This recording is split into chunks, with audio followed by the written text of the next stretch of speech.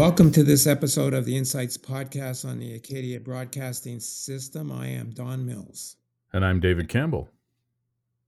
David, one of the great pleasures and privileges that we have with this podcast is we get to talk to some of the most interesting and influential entrepreneurs in the region. And we had that opportunity with Jim Spatz, the CEO, I guess the chairman, of Southwest Properties. It's a really interesting story, beginning with his father, who was basically a refugee coming from Europe, who started the business. I believe it was in the maybe late 60s, 70s, and created the initial portfolio of buildings, and then interesting enough, his son, who was trained as a medical doctor and spent 15 years as an emergency doctor, mostly in Montreal, but a little bit in Halifax, decided to join the family business. And he just took it in a completely, interesting direction, and it has done extremely well with the business. Absolutely. And it's an interesting story because now a lot of the properties that were purchased when his dad was in charge are now Jim is looking at redeveloping with a new generation of buildings. So there's some prime real estate in Halifax. So it is a good story of entrepreneurship. It's a good story in a sector that you and I are following very carefully, and that is housing. And he did provide us some insight into what he thinks needs to be done. But he's focusing on some very interesting properties, some of the high-end stuff in Halifax, doing some of the big projects, combining residential with retail and services and building, in downtown Halifax. So some very exciting projects that he talks about in our conversation. Yeah, and I just want to point out a couple of the developments that he's been involved in. One, which I think was instrumental in changing the face of the waterfront in Halifax. He built Bishop's Landing in the south end of the harbor when there was really not much going on there, and he really became an anchor for the development of that end of the waterfront. Now we have a complete waterfront going from the casino all the way down to Pier 21. It's spectacular, and like the work that he did really laid the foundation for that the continuation of the development of the waterfront. So that was really important. He's also been involved with the redevelopment of lands that the former Y was located on, and partnered with them to create a really interesting development of apartments and condos called the Curve and the Pavilion, right in the downtown core, which incorporates the new YMCA. And that I was, for disclosure purposes, I'm a trustee of the Y, and I can tell you that was a great partnership, and the Y is basically reinvigorated by that redevelopment. So those are really important. And the third one I want to mention that I think is really important, that is just about to happen, is the redevelopment of the lands owned by the sister charity who ran the Mount Saint Vincent forever, partnered with them, and is creating a very interesting, I think it's called Seton Village, on lands adjacent to the university, which are going to be really a unique property, a community, and that's going to start, I think he said, next spring. So lots of really interesting projects that he had been involved in. And the other final thing I want to mention is that Southwest Properties has developed a reputation as a high quality developer. Most of the properties or all the properties that have been developed, at least under Jim's leadership, have been of a high standard, and they stand the test of time. And Bishop's Landing is a good example of that. I think that's been around more than 20 years, but it's really stood the test of time, both in terms of appearance and the maintenance of the facility. So if listeners want to get insight into the residential market, particularly apartment units, and issues around NIMBYism and the role of government regulation, I think he provides a lot of good insight into costs and the escalation of costs in recent years and other issues that we've been dealing with. Yeah, we're hearing the same story when it comes to housing. Obviously right now, high interest rates are one of the biggest barriers. The ability to build up with height is challenging in urban centers. The rising cost of materials has really had a big impact. And so, there's lots of challenges, including regulation, but we keep hearing the same stories. And the one final thing I want to say about Jim that I know personally, I've worked with him on a number of community initiatives. He's been really actively involved with lots of projects, lots of good community activities. And this is the thing that stands out to me. And I don't know if it's the same with you.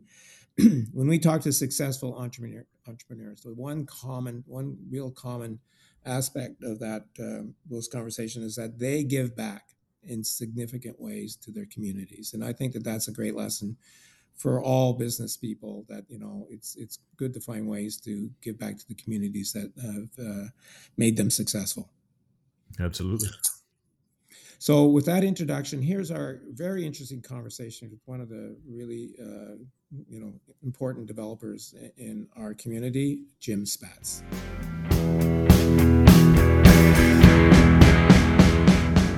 We are pleased to be joined on the Insights podcast today by well-known developer Jim Spatz, the chairman of Southwest Properties. Jim, welcome to our podcast. Thank you, Don. Jim, you have an interesting background. You began your career as a doctor and ended up as a real estate developer.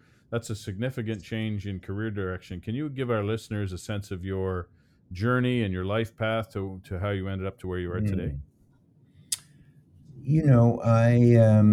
First of all, let me just tell you how I and my family arrived in Canada. So my parents arrived with me. I was 11 months old. I was born in Munich, Germany. They were immigrants, and so am I. And my father, after about 3 years of working in and then partnering in grocery stores, had his own grocery store on Moore Street, right across from Church Street, and he was a great entrepreneur, and he took a store that wasn't that big or busy, made it as big as it could be inside, a Halifax wooden building that otherwise had rooms and a 3-bedroom apartment where we lived, and turned it into a very good small grocery store that actually competed in its day with the emerging supermarkets, because you could buy everything in that store and put together all the food that you needed to feed your family. And back then, stores were not allowed to open on Sundays, and my dad would use the Sunday. He was very hardworking to clean the store, scrub the meat counter and clean the store, and I'd often go in and spend a little time with him on a Sunday when he was doing that. And he said to me one day as he was scrubbing the meat counter, he said, "This is what I have to do for a living, but you're going to do something better. You're going to get an education. You're going to be a doctor or a lawyer or an accountant." And so I took that advice, and a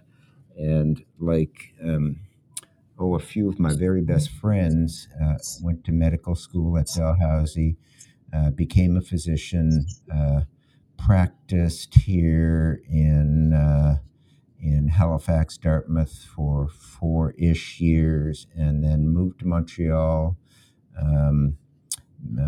Did residency training at McGill University at their hospitals, and became an emergency physician in Montreal, and did that for about 8 years and loved it.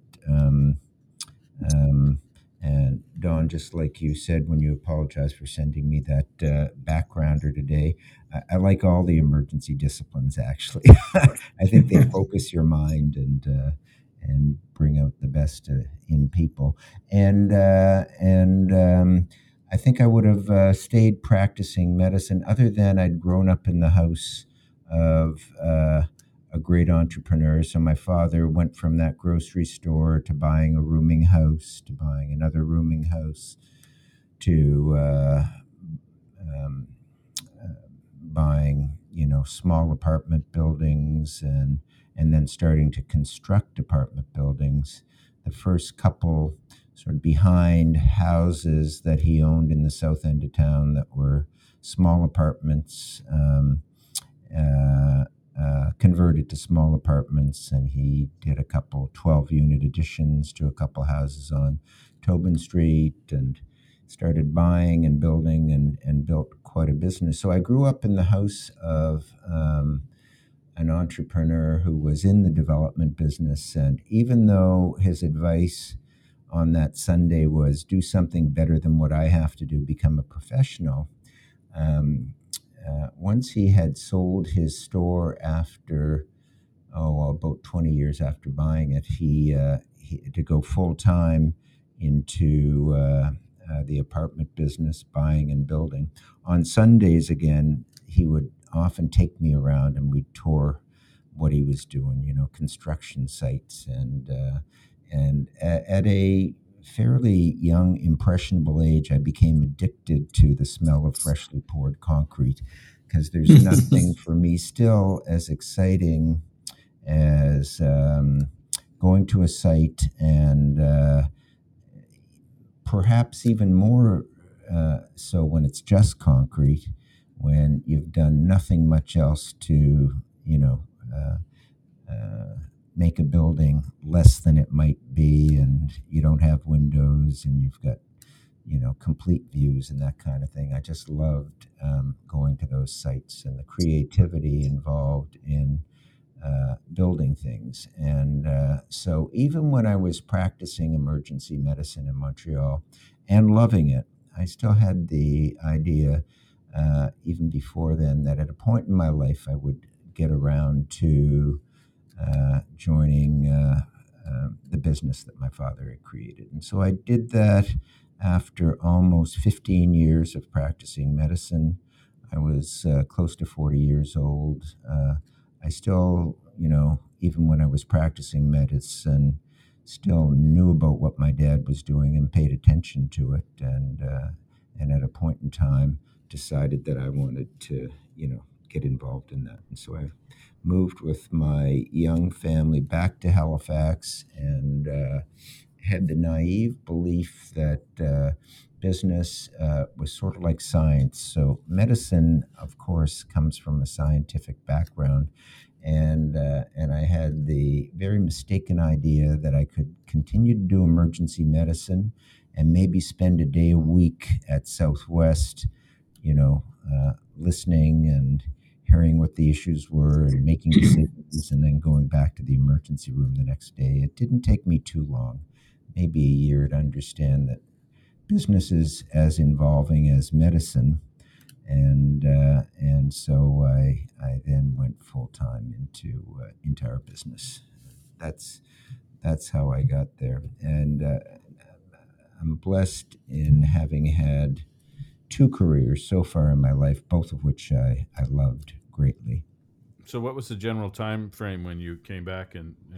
I came back in 1987, and I stopped practicing medicine.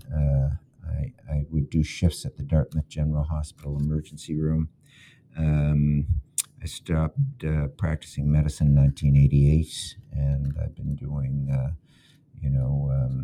property development since then. So I've been involved in that, much longer than, over 30 years, so much longer than my 15 years of practicing medicine.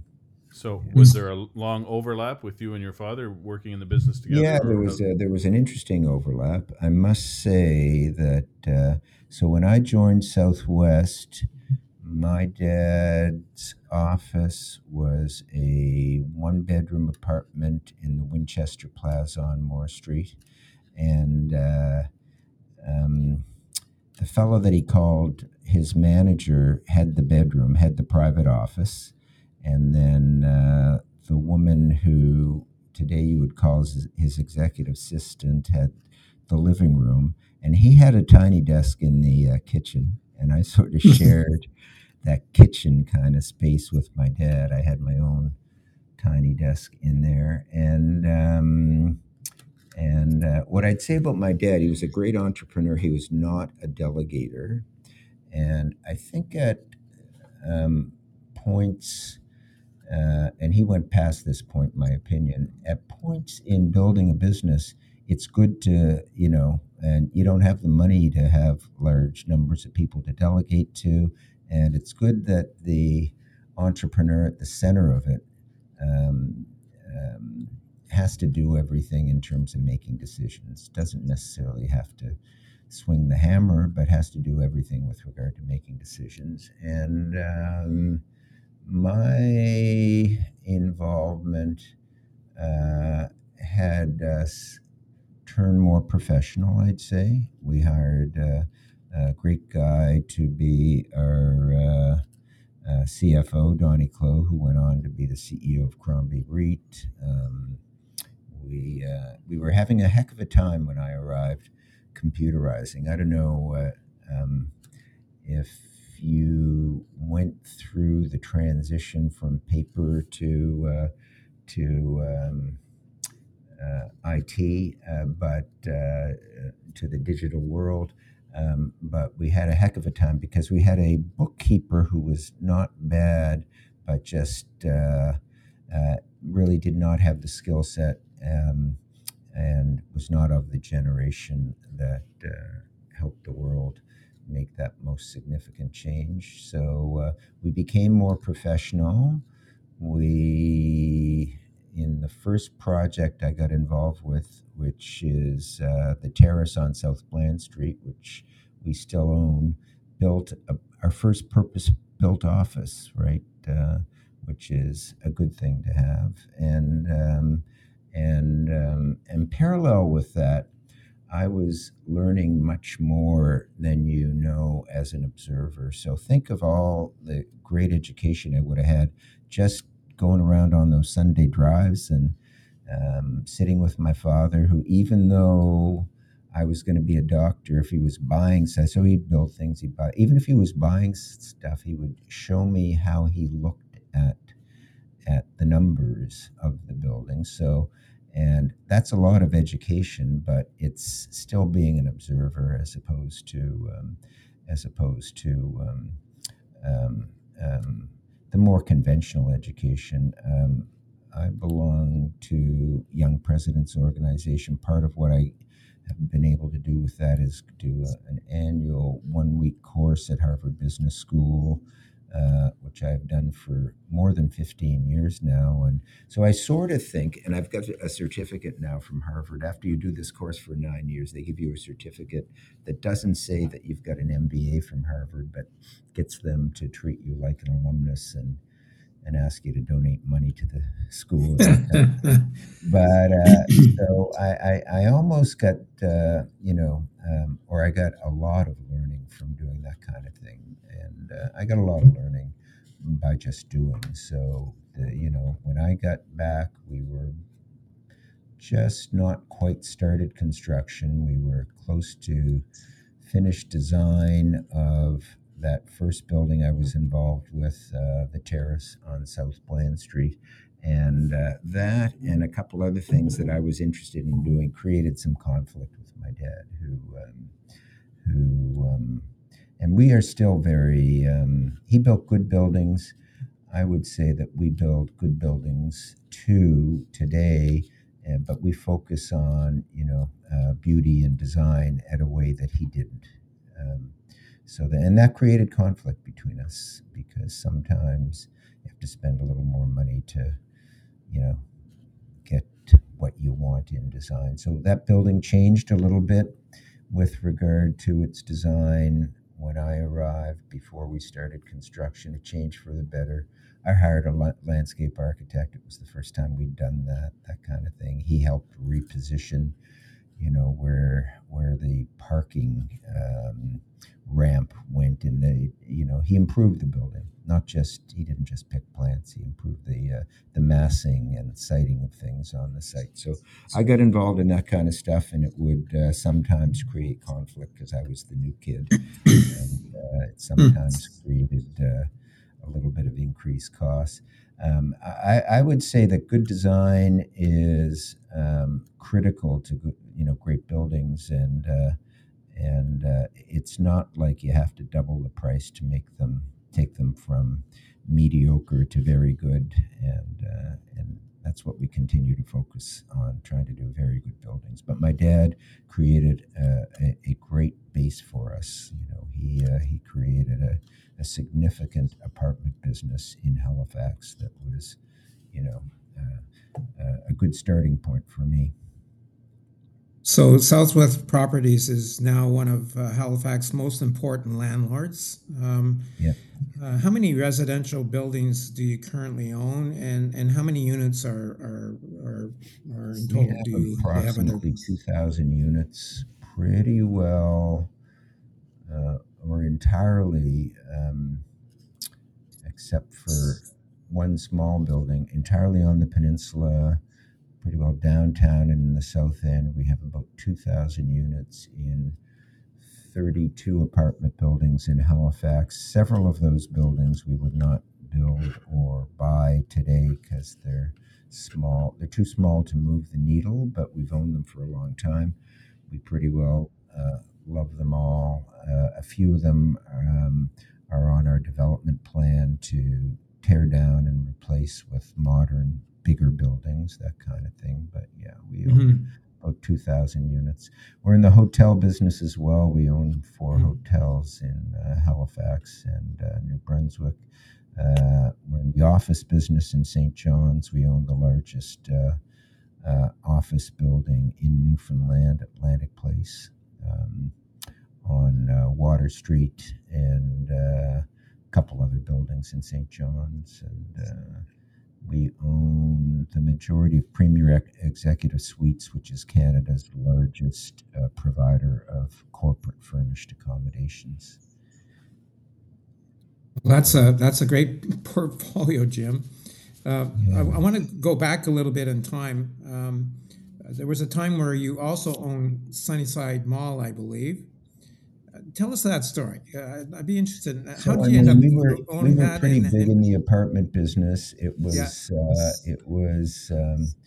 a different landscape in Halifax than it is today. I mean, much of what you see. So think about that. This is 1988. It's 35 years ago. Much of what you see in terms of new building development that has totally changed Halifax as a city didn't exist, and I was sort of itchy to grow us in areas outside of apartments. And I mean, it's interesting that if you look at what keeps us busiest today, it's building apartments in Halifax, our first and our core business. But in a lot of ways, getting into other kinds of real estate didn't just make us bigger, but gave us experience that makes our buildings better. So if you look at the recent large buildings we've built in downtown Halifax, they're all mixed-use buildings, and they're better for it. So our ideal building has great things at the bottom that makes them better places to live for our tenants and for people who live in Halifax, because we've got some great restaurants and retailers and that sort of thing. And so I'm a big fan, and we build generally very good and successful mixed-use buildings, and that comes from our years of branching out into retail, like Sunnyside Mall and that kind of thing. We're experienced developers in with more than one color on our paint palette, let's say. Right. Yeah. So I wanted to ask you a bit about Bishop's Landing. It's now a landmark on the Halifax waterfront. In fact, it's been credited with the start of the redevelopment of the city's waterfront in the southern part of the harbor. Can you tell us a little bit about that development, maybe some of the main challenges you had to overcome and yeah, I mean, the biggest challenge was winning it. It was a RFP for a piece of land that was owned by Waterfront Development Corporation, now Develop Nova Scotia, and it was a competitive bid, and we won it. We tend to prepare well, let's say, for competitions, and for whatever reason, they picked us. And what were the challenges? The challenges were that it was owned by government, even though we developed and still have a very good relationship with developed Nova Scotia. And we are, getting close to completion of Kennard, which is next to where I'm sitting right now. And that was also an RFP, developed Nova Scotia. So we prepared for that pretty well in terms of what we proposed building. We already had years and years of relationship with development, and it's been a good partnership and a good relationship. So the first challenge was winning it, and we won it for whatever reasons. And then government, there was an interesting dispute with regard to the filled site that we were about to build on. So if you look at Bishop's Landing, if you look at Kennard next door, they're called Lower Water Street. The add to the street's called Lower Water Street for a reason. It was the water, right? It was the water's edge. And then, over the years, wharves were built as Halifax, became an important, marine-based city. And but it was still fill that got put into the harbor. So that was a challenge, and it was a challenge for Bishops because we put some of our parking in the harbor, let's say, and that's just a different, doable, but different and expensive kind of exercise. And but we did it, and we did it well, and it's still good parking. More of our parking is on grade behind retail space, that kind of thing. But that was a challenge. It was, I believe, the first building in Halifax that, did significant parking in the harbor, let's say. So you need a very robust structure. You obviously need good waterproofing. You need pumps to keep out the water that does get in. You need to actually fill that parking structure with water before it has a building on top of it, or otherwise it'll be like a rubber duck in a bathtub and pop out of the water. So there were those, engineering construction challenges. In the planning process, there was great opposition to Bishop's Landing. I think it came from neighbors who viewed it as a interference with their right to have an unimpeded view of the water, which is actually, it's a public right. It's not an individual property right.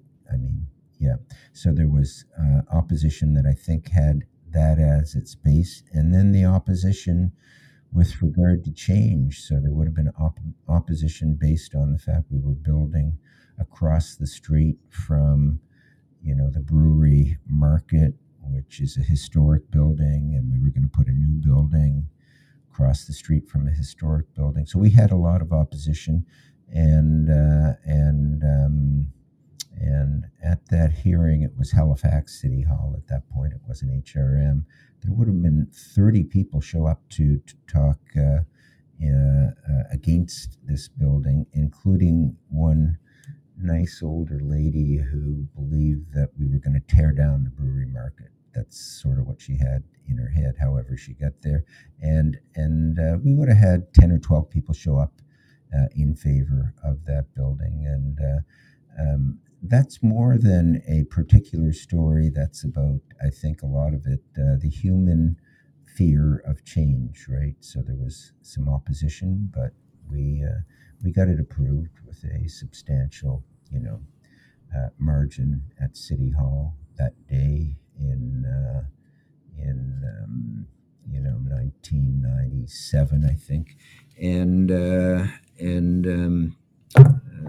those were the significant things.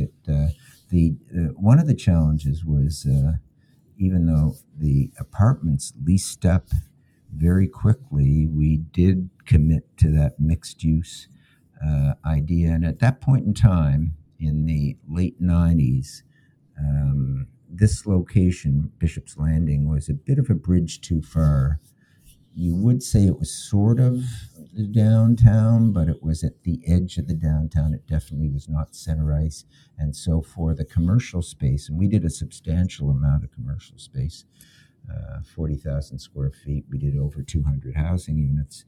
But for the commercial space, it was a bit of a challenge leasing it, and it was a challenge not for all our tenants. Some of them took off right from the beginning, but for many of our early tenants, it was a struggle surviving. I described us as a very gentle gardener trying to get a garden to grow on the ground level of Bishop's Landing. So we were good landlords that way and tried to help those tenants along, right? Yeah. And support. What about now? It seems pretty busy down there these days. It's very busy. Yeah, it's very busy, and we've got great retailers, great restaurants. I'm particularly excited by Kennard, which also has a lot of commercial space at the bottom.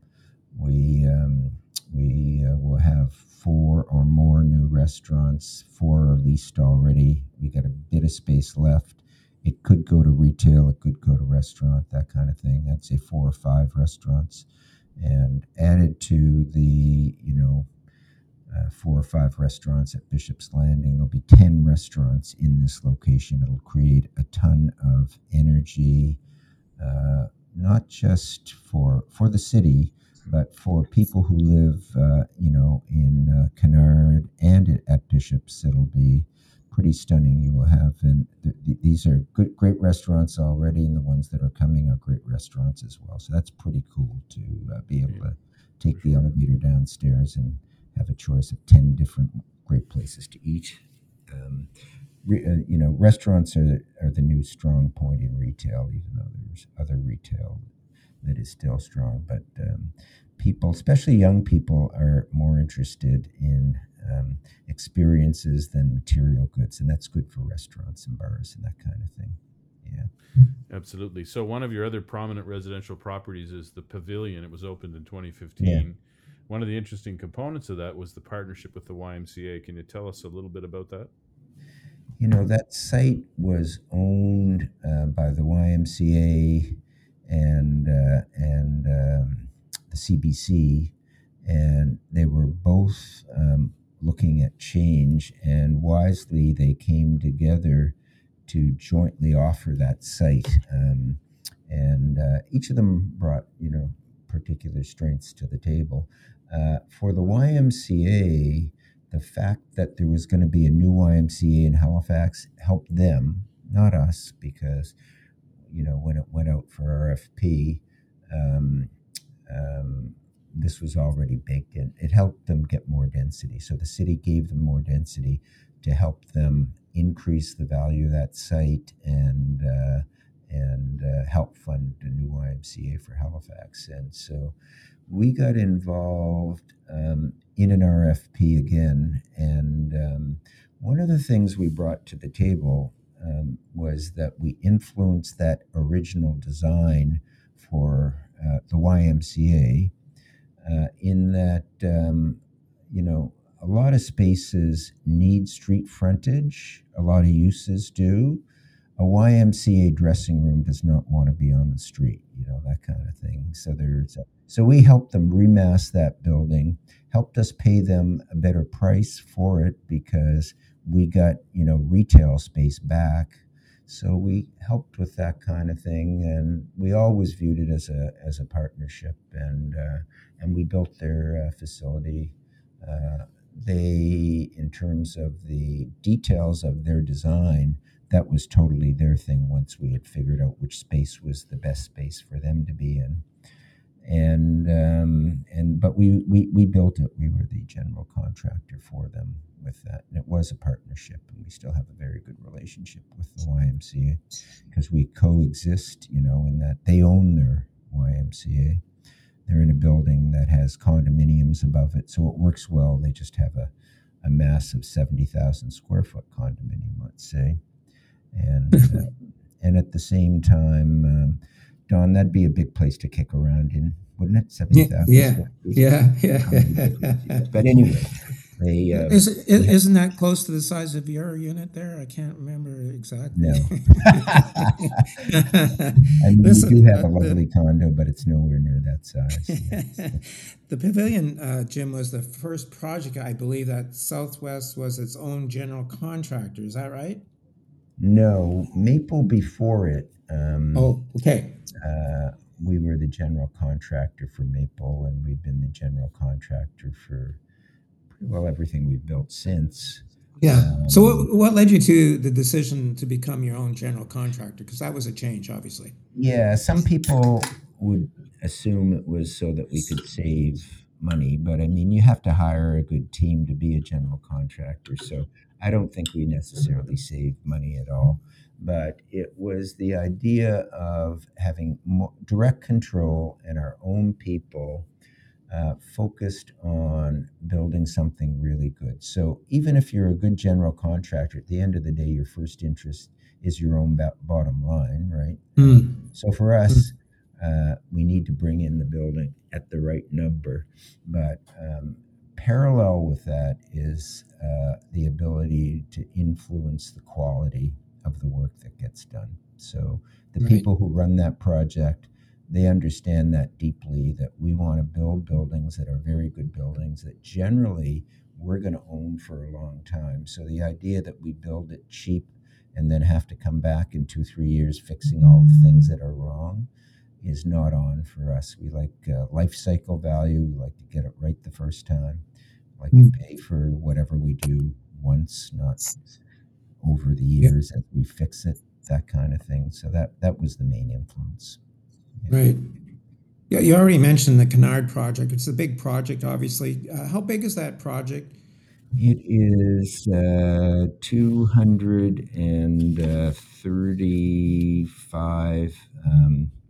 235 residential units, and we're moving our office in there, so a substantial office on. It's interesting, Kennard. If you look at that site, it's got a Mm, decent amount of slope. All you have to do is walk in front of it down Lower Water Street, hmm. and it will change one story from the high point across from Moore Street to where you Hmm. get to Bishop's Landing. It will change one story. So our Right, retail is ground level on the boardwalk, right, and the apartment building part is one story higher than that. So ground level, let's say at Lower Water and Morris, and that's yeah, where our entrance to our new office will be. And then we've got retail all along the bottom, and that will be, other than some parking. We have public parking. We have two parking. Uh, um, Two types of parking. We have parking for the people who live there, and parking for the people who are coming there to eat or shop or right, spend time on the boardwalk, that sort of thing. So on the ground level, we have parking, public parking, and as well, we have a significant amount of commercial space, most of which will be restaurants. Um, right. and we've got 4 great restaurants signed already, and maybe one more to come. Our present Yeah. office, where I'm sitting today, it'll be a restaurant when this is all done. So it'll get us to When that. do you expect that project to be completed, Jim? End of April 2024. So about Okay, 8 months right. from now. And how about the leasing of the units? I understand they're almost all gone. Is that true?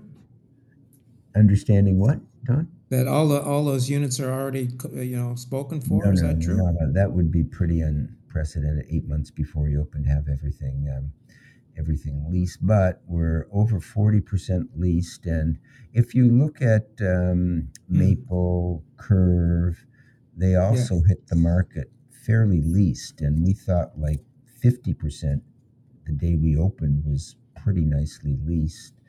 Right. But Kennard's looking like, if we stay on the same pace, when construction is finished the end of April 2024, it'll be pretty well fully leased. if Wow. we stay on the same pace. And we Wow, had a that's great team fantastic. working on that. Yeah, yeah. Hmm. So your company purchased lands owned by the Sisters of Charity, including the mother house used by the nuns as a retirement home. I understand you have a significant plan on a development called Seton Ridge, which is being Yeah, positioned as yeah, Halifax Seton Urban Village. Ridge. Can you tell us a little bit about that development? Yeah, we've been at this for a number of years, and it's interesting.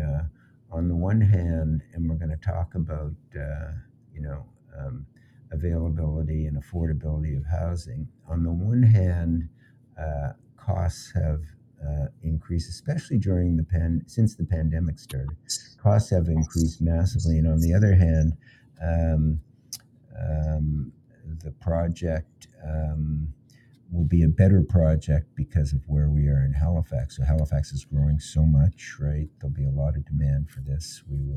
For us, it's a new thing to be able to build a whole community, not just a significant building. So had we started to build it, several years ago, costs would have been much lower. On the other hand, the world has changed. We have learned Halifax has become a much more mature market in terms of design. There are buildings around Halifax that I really admire that we didn't build, and so it'll be a better project, and it'll cost a lot more. But we are hoping in that you know, we are at the point where we're hoping to go into the ground with all our infrastructure early spring of next year, and we're working hard on that right now to be ready to do that. And and we had our senior executive meeting this morning. We're actually engaging an architect, not just to do the layout and the general, sizing of buildings, but we're engaging an architect to start to do the conceptual design of our first construction building. So we will be building roads, putting pipes in those roads, wires, etc. We're burying our electrical actually, so that will differentiate Seton from many typical suburban developments. And you won't exactly know what feels different necessarily till you figured out, oh wow, I don't see any wires up there, I don't see any poles and that kind of thing. So we're starting that work hopefully early spring of 2024, and at the same time we're getting going on the conceptual design of our first building, because we want to jump on that as quick as we can. Before the infrastructure is fully complete, it'll be in a state that we can get construction equipment up there and start building, along with our partners, who will probably be of the same mindset. So we're going to ask you in a minute about the environment right now for building and the new tax incentives and so on. But before we do, are there any other developments that you're working on that you want to share with us in Halifax or elsewhere? We would have about 5 of those buildings that my father bought, didn't build, on great sites in the downtown and South End that are past their best due date and are not the highest and best use of those properties. So we would have 5-ish, maybe 6 sites on the peninsula in great locations where we can build buildings that are not as supersized as Kennard, let's say, but are substantial buildings between 100 and 150 units, and we've got those. And we will likely start building 1 or 2 of those when we finish Kennard in next spring, because we'll hopefully be building roads, but no buildings in Seton Ridge, and we've got a great team of people, and we don't want them to have to go somewhere else and work. So we will likely be starting 1 or 2 of them in 2024 as well. So, Jim, we want to switch gears here a little bit. We want to ask you, as a developer, what are the biggest challenges that you face in the current market? I mean, there are two biggest challenges. One is the massive increase in cost. Everybody sees it in their everyday life. I think whatever inflation you experience when you buy things out there in stores, grocery stores or other kinds of stores, construction inflation has been higher for a couple reasons. Some substantial amount of things that we buy, especially on the equipment side, come from the United States or definitely outside of Canada, and are subject to changes in currency and their inflation, of course. So there's one thing, and just the whole supply chain induced inflation, I think, is more magnified because you've got how many supermarkets in Canada versus how many people who can install drywall in Halifax, that kind of thing. So here's a place that is building more, but not nearly enough, but more apartments than it ever has before, with a labor force that hasn't necessarily expanded. So there's a challenge, the availability and cost of everything that goes into construction, and especially the skilled workers that you need to hire, are not unlimited, right? There's a limit on that. So that affects the whole cost side and the availability. If you're a good developer like us, you usually have relationships and you can get somebody to come work for you, but the cost of that has gone up a lot. I would say since in the last 3-ish years, 30% maybe, and that's north of where, if you put inflation all together. And then on top of that, interest rates have at least doubled, and that is your biggest cost with regard to, investment real estate, because that's a cost that goes on, beyond when you get the building done. So those are your biggest challenges, construction cost and interest rates. And what are the other challenges? Here's an interesting one. So there was an issue of The Economist magazine 5 or 6 years ago. The cover page was the housing crisis in the world. That crisis has gotten much worse, but it was enough of a crisis back then that it was the cover story on The Economist, with, the series of articles and several pages on that. One of the interesting things in that article was a graph that showed the annual production of housing units in the world, the global production of housing units. And at that point in time, it had already peaked, and every year it was shrinking a little bit in the face of a global population that was growing. So this is not a Halifax issue. It's not a Nova Scotia issue. It goes beyond Canada. It's a world issue.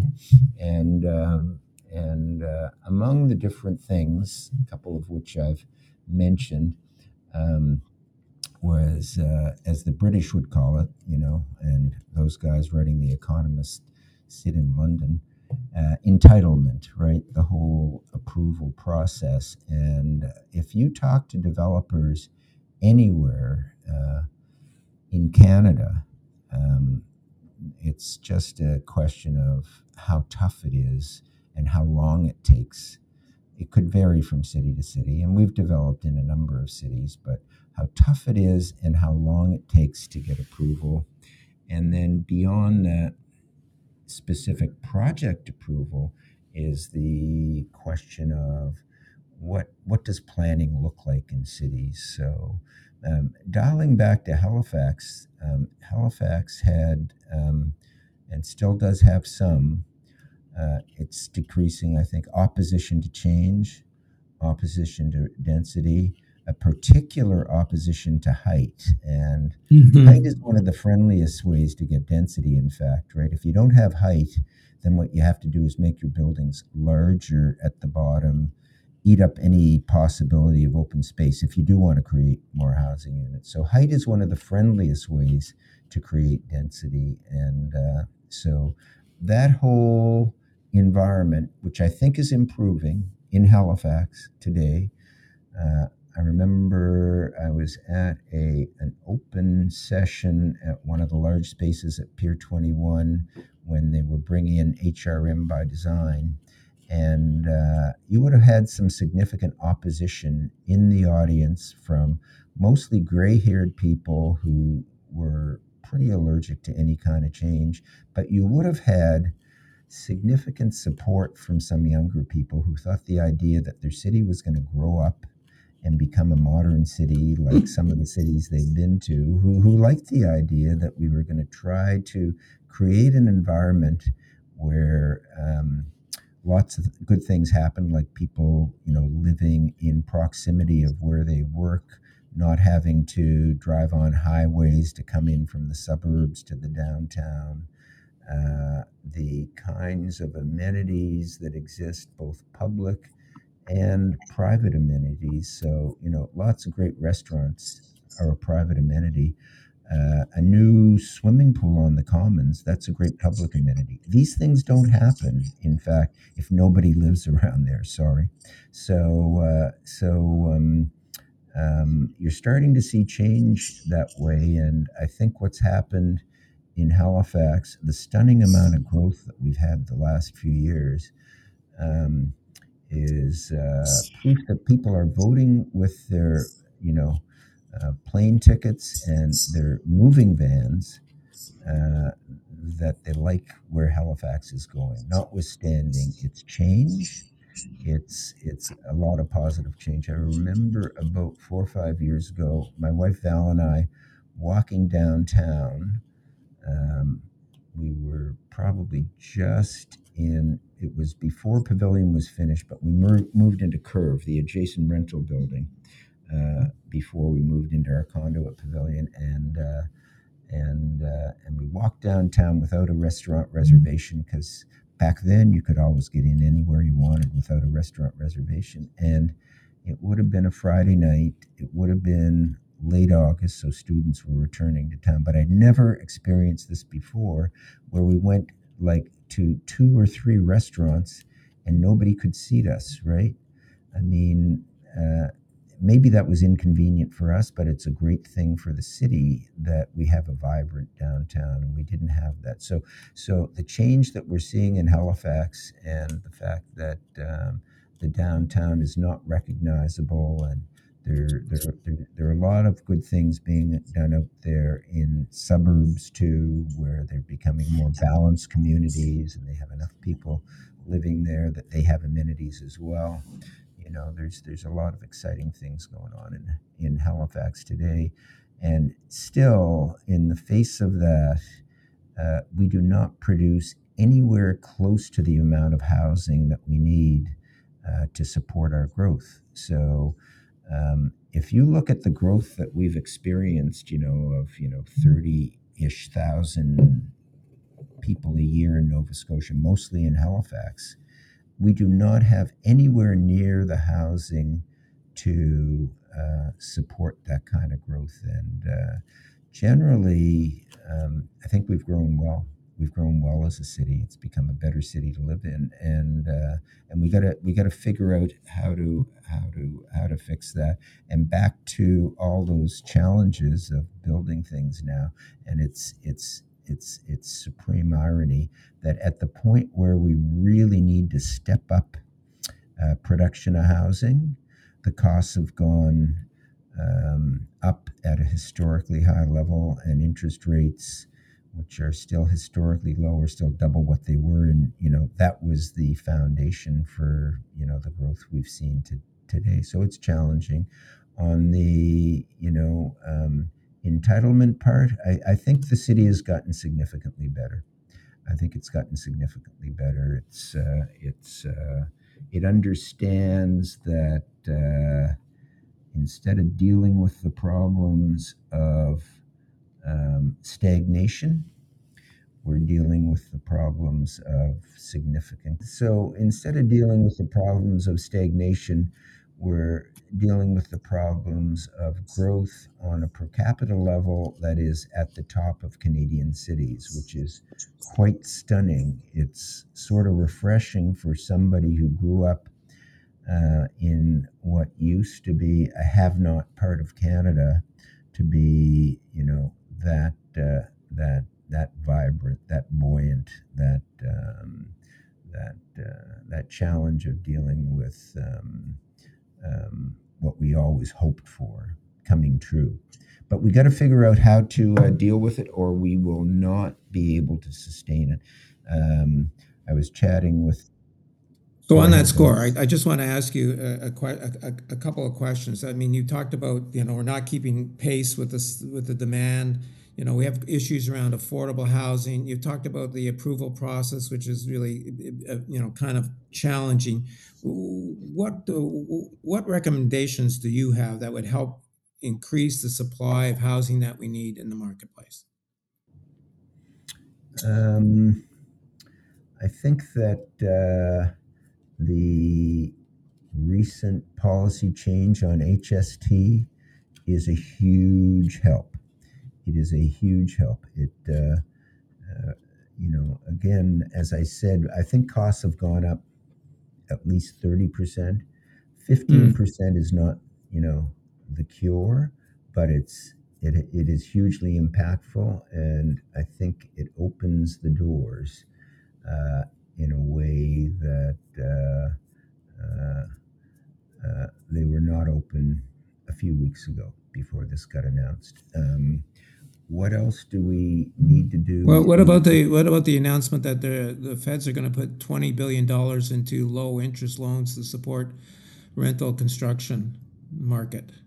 20 billion over what period of time, Don? Is that I don't know. They just announced that this week, Jim, that they're going to put some money to provide lower interest loans for that. Yeah. Maybe you haven't heard about that. I mean, look at it this way. They also announced, I think just in the last couple of days, that the federal government and the province of Nova Scotia will jointly build 200 and something public housing units in Halifax, Cape Breton, and some other places in Nova Scotia. Do you know what we need to produce to catch up over a period of several years? Way more than 10,000. So it's seriously a drop in the bucket. It's not a bad thing. I have my own theories around affordable housing. And there's more than one. It's interesting. There was a discussion on CBC Radio yesterday. There was around affordable housing, and remember what I said about why we build ourselves. It's not to save money. It's because we like to have really good control of the quality of what we build. It's not like doing development is fat with margin or profit. It's not Apple. It's not Nvidia. It's not some startup that suddenly is worth $100 billion. So if you took all the profit out of it, it would still not be affordable. So if I put up, and we are doing deeply affordable units now at Seton Ridge. It was part of our proposal. It might have helped us win that RFP with the Sisters of Charity. And at the point we started to look at affordable, we were having a hard time. I get it now. I understand it now. People need housing that fits into their income. That's what affordable is, right? But think about the following. I'm looking to buy a car. I just graduated from university. I could go to a new car dealership and they could have done an affordable car, right, for me. What would they take out of that car? They definitely take out the leather upholstery.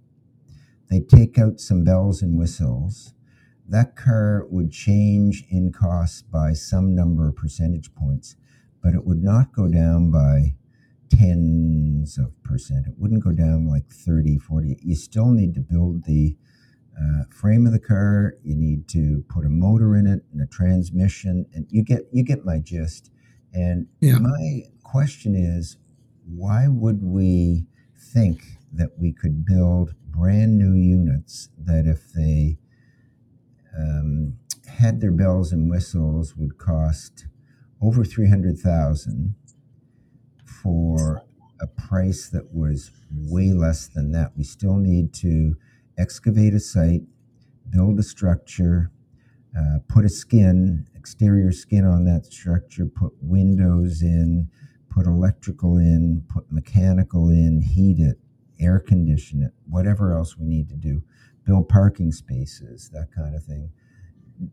It would not make it affordable. So if you took some bells and whistles out and put in a cheaper floor and a cheaper kitchen and didn't do anything fancy with the appliances, it wouldn't change it enough to make it anywhere close to affordable. And I think it's a flaw in the assumption. And took the profit out too. And if the profit out, you'd take the experts out of building it, and you'd probably lose that profit back. Why do we think that that's the way to build affordable housing? Do you know, we own, of what my father built, we own many hundreds of units in the downtown and South End. Their rents are a lot less than our new shiny buildings that we put up. Even if we made those new buildings a little less shiny and a little less fancy, the rents would be way higher than those apartments in that well-maintained portfolio that my father assembled decades ago. Why is that? Why is that our model for affordable housing? I mean, there are some examples. Having said that, there are some examples in history where government has created legacy affordability. You know, Vienna is now named one of the best cities to live in the world. One of the foundational reasons for that is that after the First World War, the Austrian Empire was defeated. It was a dreadful place to live. A socialist government was elected, and they built thousands of good units back then, right? And you know what? There's still good units today. They're a century old. There's still good units today. So there's not just one model, but they happen to be 100 years old, and they're affordable, right? So there's lots of lessons to learn out there in the world. So I'm not necessarily that impressed with billions of dollars that are thrown at new construction projects, thinking that that is going to help our crisis. I think we need to be more. So, for example, if you look at those deeply affordable housing units we will do at Seton Ridge, and if you look at the cost, that will cost us. If you look at the cost of doing that, because there is a delta between the rent that you'd need to break even and the rent that you'd need to provide somebody who needs a deeply affordable unit with that unit, that cost spread over existing units to bring their rents down, they're already way lower. That would get you way more of those units, right? And as a developer, if they said to me, okay, instead of doing this, we need you to do that, and that would be writing a check that would, create a financial foundation for affordable units that started at a lower rent. They might not be even shiny. They tend to be bigger, right? If you look at apartments, to make them more affordable, they shrink. Yeah. So I'm not sure I'm a fan of present policy. And the other thing I'd say about affordable housing is that it's one of the crises. Housing supply itself, it's not just affordable, it's just supply. Housing supply itself is a crisis, right? We don't build enough of it. Right. And so at whatever level in the market, it's a crisis. And affordable housing is a crisis. It needs more partnership than it gets in Canada across governments, industry, Each level of government has a place to play. Industry has a place to play. Not-for-profits have a place to play. So, at Seton Ridge, we'll build a number of deeply affordable housing units, and we will likely sign a lease with a not-for-profit and get them to run that, because we're not experts in that, Right. But Yeah. yeah. Well, listen, I think it's a problem. In terms of what are Canada's biggest public issues today with regard to what don't we necessarily do at a level that we should be or could be perhaps doing. It's healthcare and it's housing, and it needs much more coordination. It doesn't necessarily just need money. Money is Right. obviously a dumb solution. Often a dumb solution to a problem. It Right. doesn't necessarily spur innovation and new and better ideas. We're almost out of time, Jim, but I did want to ask you one other question. You're at an age where you have to think about the transition of your company. I don't know if you have any kids involved, but maybe it's too early for you to think about this, but what do you have a plan? I guess is the question. Here's my plan, and I've always said this. So I have 2 sons and a stepdaughter. I've always said, in terms of what you should do in life as advice to my kids, do something that you love to do. It's one of the foundations of having a good life. If it happens to involve our company, that's great. But if it doesn't, and you found something you love to do, that's just as great, right? So right now, I do not know who might come into our business. Both my sons are involved in business, and they're quite successful, but it's not our business. And I think both for them, and I admire it, doing something yourself that is not simply, and there's nothing wrong with joining the family business, but doing something yourself that you love is, sometimes more rewarding than just being the boss's son. And I came in as the boss's son, but I'd already done something I loved. But we've had an advisory board. This is a product of, all those years I went to Harvard and I went to a lunchtime session on advisory. We've had an advisory board for probably over 12 years. And both my sons now come to our quarterly meetings. And so what I say to them is, because we're at a size that we can both afford, but also attract really good people. And so what I say to my kids is that if you're not running the company, if you're not working in the company, you at least need to know how to be a smart owner. Right. So my stepdaughter Maddie is 19. She's at Acadia. She's doing business, so it's maybe a better education for what I do than going to medical school.